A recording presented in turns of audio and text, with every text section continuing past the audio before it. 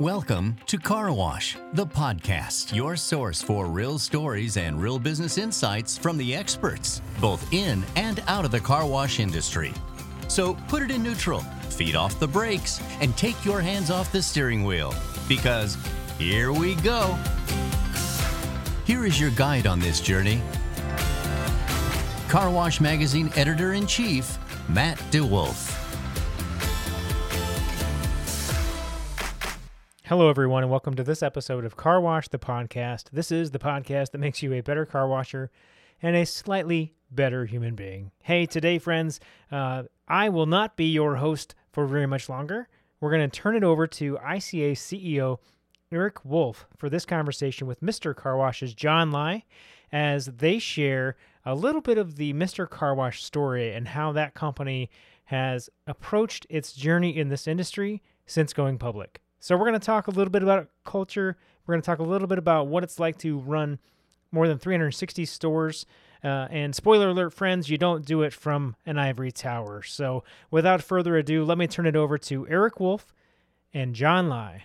Thanks very much. Thanks for everyone for joining us. John, you've had a 2021. Can you start us off, though, by, on IPO day or the day before, you did this fantastic karate kick move where you jumped in the air. I mean, it was really good.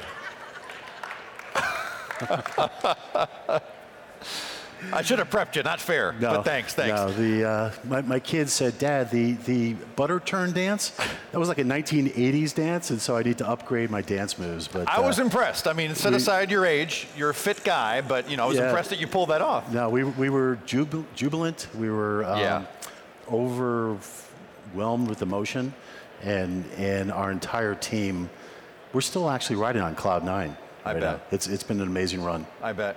Well, for those who aren't maybe real familiar, can you talk a bit, give us the profile of the company, markets, stores, employees perhaps, and then we'll get into some of the stuff this year that's been so impressive. Sure. So I think not the worst kept secret. You guys, it's all publicly available information now, but we have 360 locations in 21 states, 66 cities or MSAs.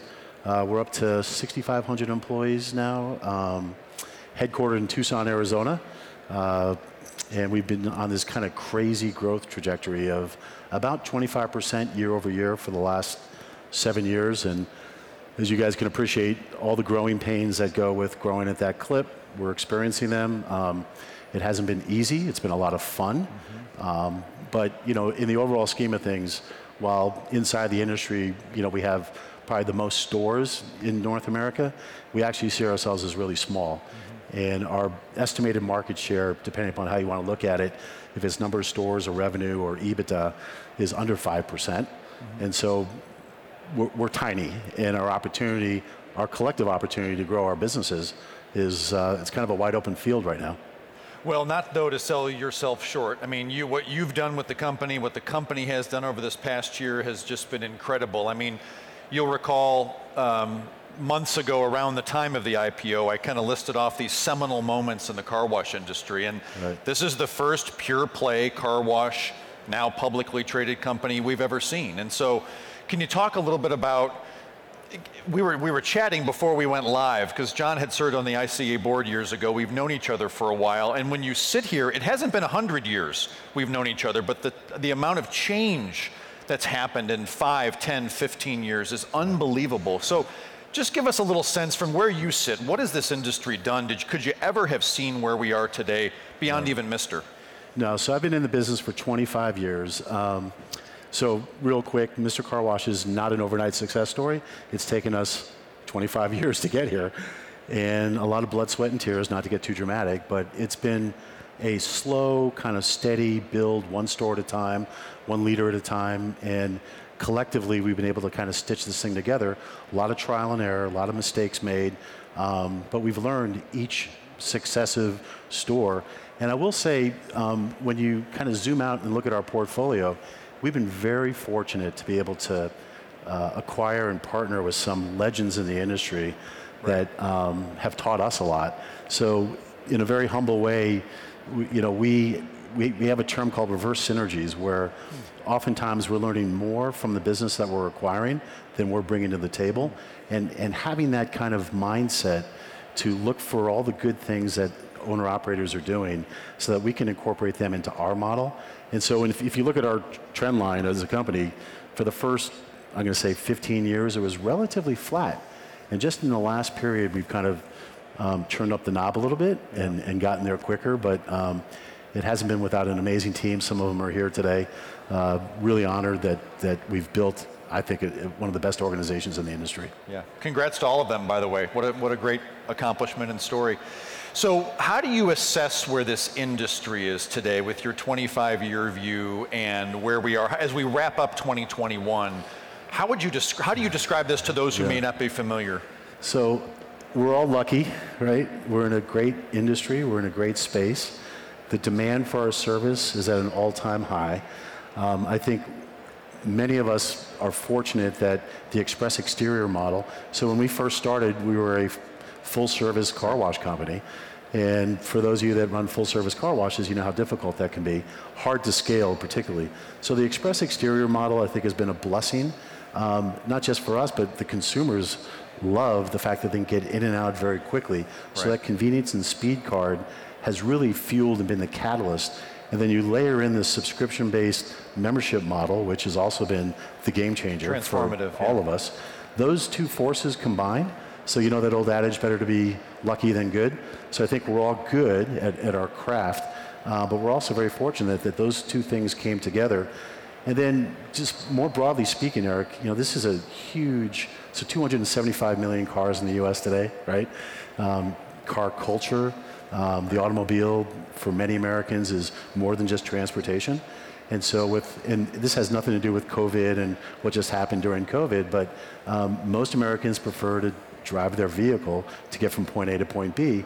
And the fact that we're selling this feel-good, so technically, when we went through the IPO, they had to stick us into a sector, right? So consumer discretionary, so non-staple, right, service. But the service piece of the equation got everyone really excited because it's hard to disrupt a service provider. So there's this, what they call an Amazon moat, as we think about who could mess up the party that we're all enjoying right now. There's very few things that we can see, and trust me, we went through this intense poking and prodding through the lens of autonomous vehicles, ride sharing, how are there any kind of secular trends that could impact, you know, how people view car ownership, electronic vehicles, which we didn't see as a threat. But given the size of this car park in the US and where we see this industry, we think we collectively can double the size of our footprint without any point of maturation / slowdown. And that's a pretty if you can double the size of your industry, that's it, which is why this show is so big, right? Right, absolutely. Well, and earlier today we were talking about how, and you'll recall some of these early consumer studies, right? Less than half of US car owners did it at a professional wash. Now it's 90%. So I mean, the number of cars, demand skyrocketing. I mean, a lot of wind behind the sails of the industry. Huge. Yeah. Huge. So as you look ahead, so 360 right now, probably a few more before the end of the calendar year. You've been through this process of an IPO, this massive effort by you and your team. You're getting used to your quarterly earnings calls now, all the stuff that comes with it, right? So when you look ahead to 2022, what are some of the priorities for Mr. Car Wash and for you? So let me just make a point. Our goal was never to be the biggest. It was to be the best, and we're not the best. And so we subscribe to this theory of good to great, and the day you think you're great, the day you're washed up. So the continuous improvement kind of chip to our DNA is critical to us, never being satisfied, always looking for ways to refine and make better, speed things up, improve quality, et cetera. But as we look ahead to 2022, I think, and this is not news to the audience, this labor market that we're in right now is intense, right? So whatever cliche you want to use, the war for talent is, I've never seen it more intense. Mm-hmm. And I'm really glad that midway through our journey, it wasn't a light bulb moment, but it was this transition for our organization where early on we used to crack the whip and there was a lot of effective immediatelys, and we looked at labor through purely a cost lens and not so much a productivity lens.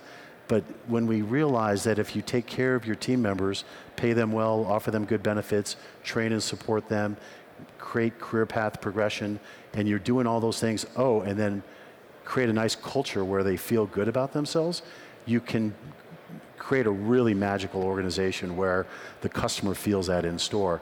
And it gets intrinsically more difficult the bigger you get. And so we're not perfect. You can go into any one of our stores and see an opportunity. We're human. But I think our focus on people and continuously trying to raise that bar for them.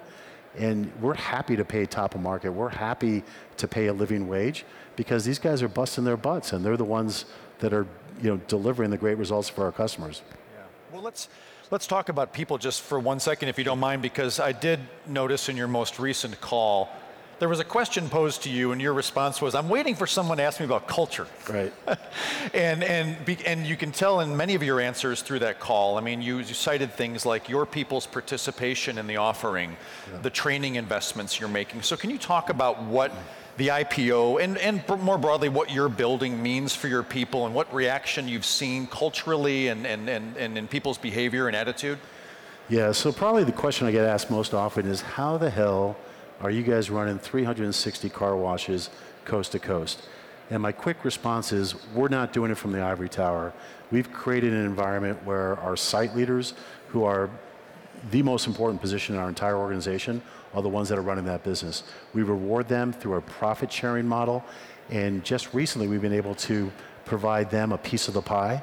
So we now, and I'm bragging here a little bit, but this is my victory lap. We've been able to give over 800 of our team members a piece of equity, a meaningful piece of equity in Mr. Car Wash.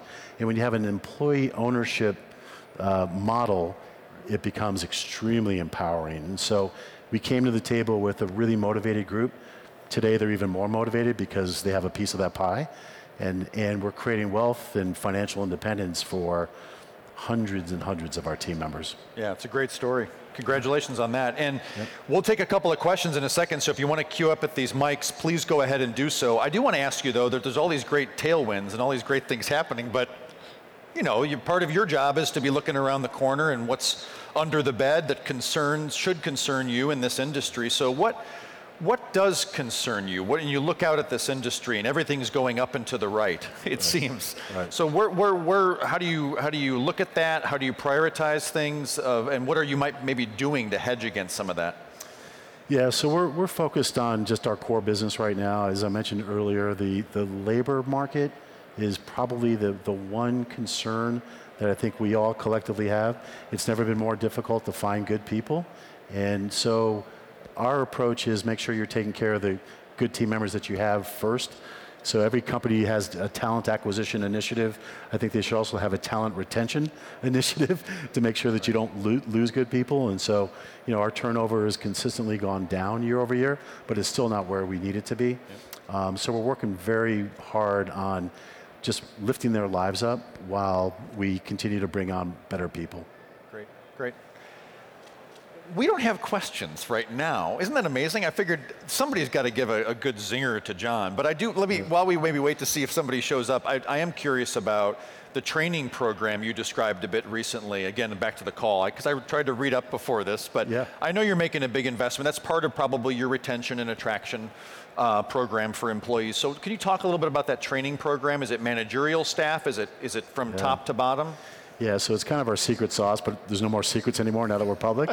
So we began this journey, and Myra Chimente, who leads this, is in the audience. But over 5 years ago, we realized with a distributed workforce from coast to coast that we needed to have a digital platform where we can do remote learning and do it in a way designed for the adult learner and build out a baseline system. So we call it Mr. Learn, which is our digital asynchronous on-demand solution. For those of you that have kids and watched how the schools had to scramble when the schools shut down during COVID, we were already there because we had that infrastructure built out.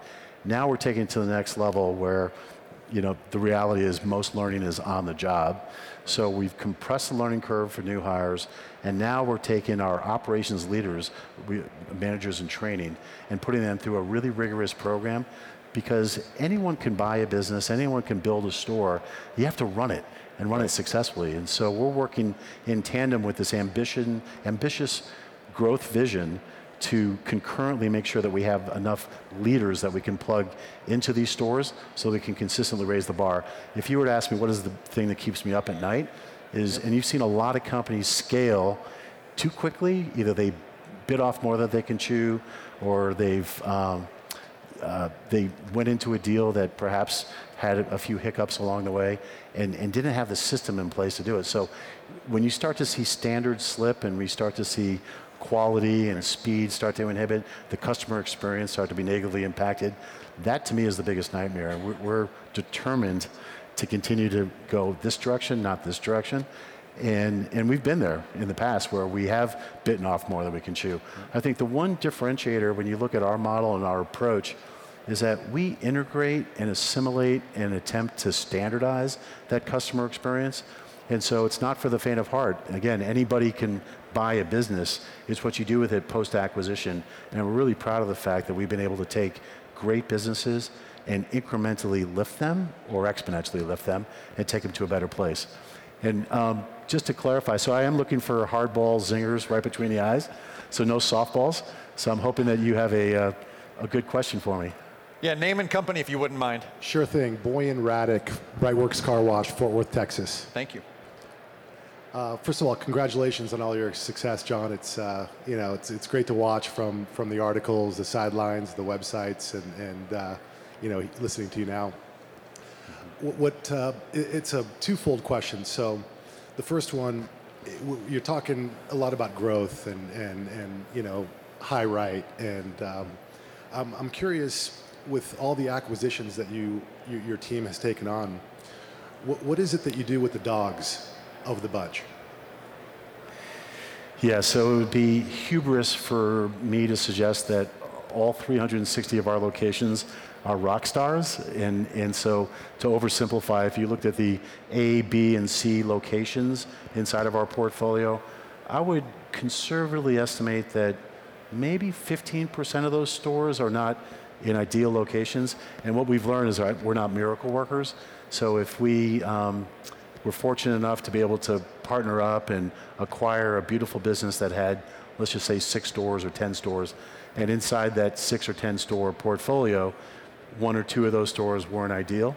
The way we look at it, which right or wrong is our approach, is that if that store is cash flow positive and not losing money, we're okay with running that location because it helps strengthen our Unlimited Wash Club value proposition where you have more optionality. So there are a few stores that are kind of bumping along today in our network that, probably don't represent the brand to the degree that we want them to, but because they offer another option for our members, we're happy keeping those things open. If it's losing money though, and I think the bigger we get, we're going to have to at times divest and wean off, and we've done a handful of closures over the years. So again, we're good, but we're not, we can't take a store that's fundamentally challenged and fix it. We can help you with that. The second part of the question is, on those underperforming stores, do you spend more time on those than the high performing stores, or do you try to? That's a great question. So that old adage, feed the dog and starve the star. So we've been guilty of exactly what you just described. And part of it is, I think it's pride and maybe a little bit of ego where we're determined to, give it our all and push hard. And we've had situations where 2 years into giving it the college try, we haven't been able to move the needle. And so at a certain point, you have to ask yourself, is this beyond what, and is this so at the end of the day, it's quality location, good physical plant that can process a lot of cars. If you have those two pieces, I think most good operators can take that and make it better. Got it. Thank you. Those are my questions. Thank you. John, you want to do one last one? Sure. Yes, sir. Hi, my name is Ruben. I'm with Superstar Car Wash. My question is, when changing the culture, and it's funny you mentioned that because that was my question. When changing the culture in the company or attempting to or working towards changing the culture in your company, Aside from the vision and where you want to be, what is the most crucial part of changing the culture, as well as most crucial part on staying consistent to make sure that happens? Yeah, great question. And by the way, congratulations on your success. We're huge fans of what you guys are doing. Phoenix, right? Yes. Yeah, awesome job. Thank you. Can you guys hear me okay? Yeah, so, I mean, that's it's a complicated question for me to answer succinctly, but I'll attempt to. So back to what I call Maslow's hierarchy of needs, but in our version, make sure you're taking care of those fundamental. So you can talk about culture till the cows come home. You can have fancy mission statements and, purpose and principles, and those are all important. But if you're not paying your people well, so you got to pay people well. You got to offer them comprehensive benefits. You got to have a really good training system, and then you got to have very tangible and real career path progression. And then when you're doing all those things, it starts with the very top of this organization, your organization as well. It's how are you behaving? How are you treating them? And so we subscribe to this servant leadership kind of belief where at the end of the day, I'm the least important guy in this organization. We've turned the pyramid completely upside down. Our headquarters, we have over 300 folks in our headquarter group. Their sole reason for being is to make the field's job easier and to serve the site leader, not to create more administrative stuff, right? It's not to have more reports. It's how can they help them become the best versions of themselves. And so servant leadership, and really it's just how you treat them. Thank you. Thank you. That was it. That was a really good answer. I appreciate you. Thank you so much. Thank you. Well, John, thanks for giving us time today. Congratulations on an unbelievable 2021. And on behalf of the whole industry, thanks for what you're doing to put a shine on all of us. And thank you. The ICA is a great organization. Thanks. Thank you, John. Okay. Appreciate it. Car Wash the Podcast is your source for real stories and real business insights from the experts, both in and out of the car wash industry. Our show helps investors, owners, operators, and managers think about ways to enhance their business. Our podcast is a free on-demand audio program that provides information on the latest trends impacting the industry, tips from successful industry leaders, and inspiration for our listeners.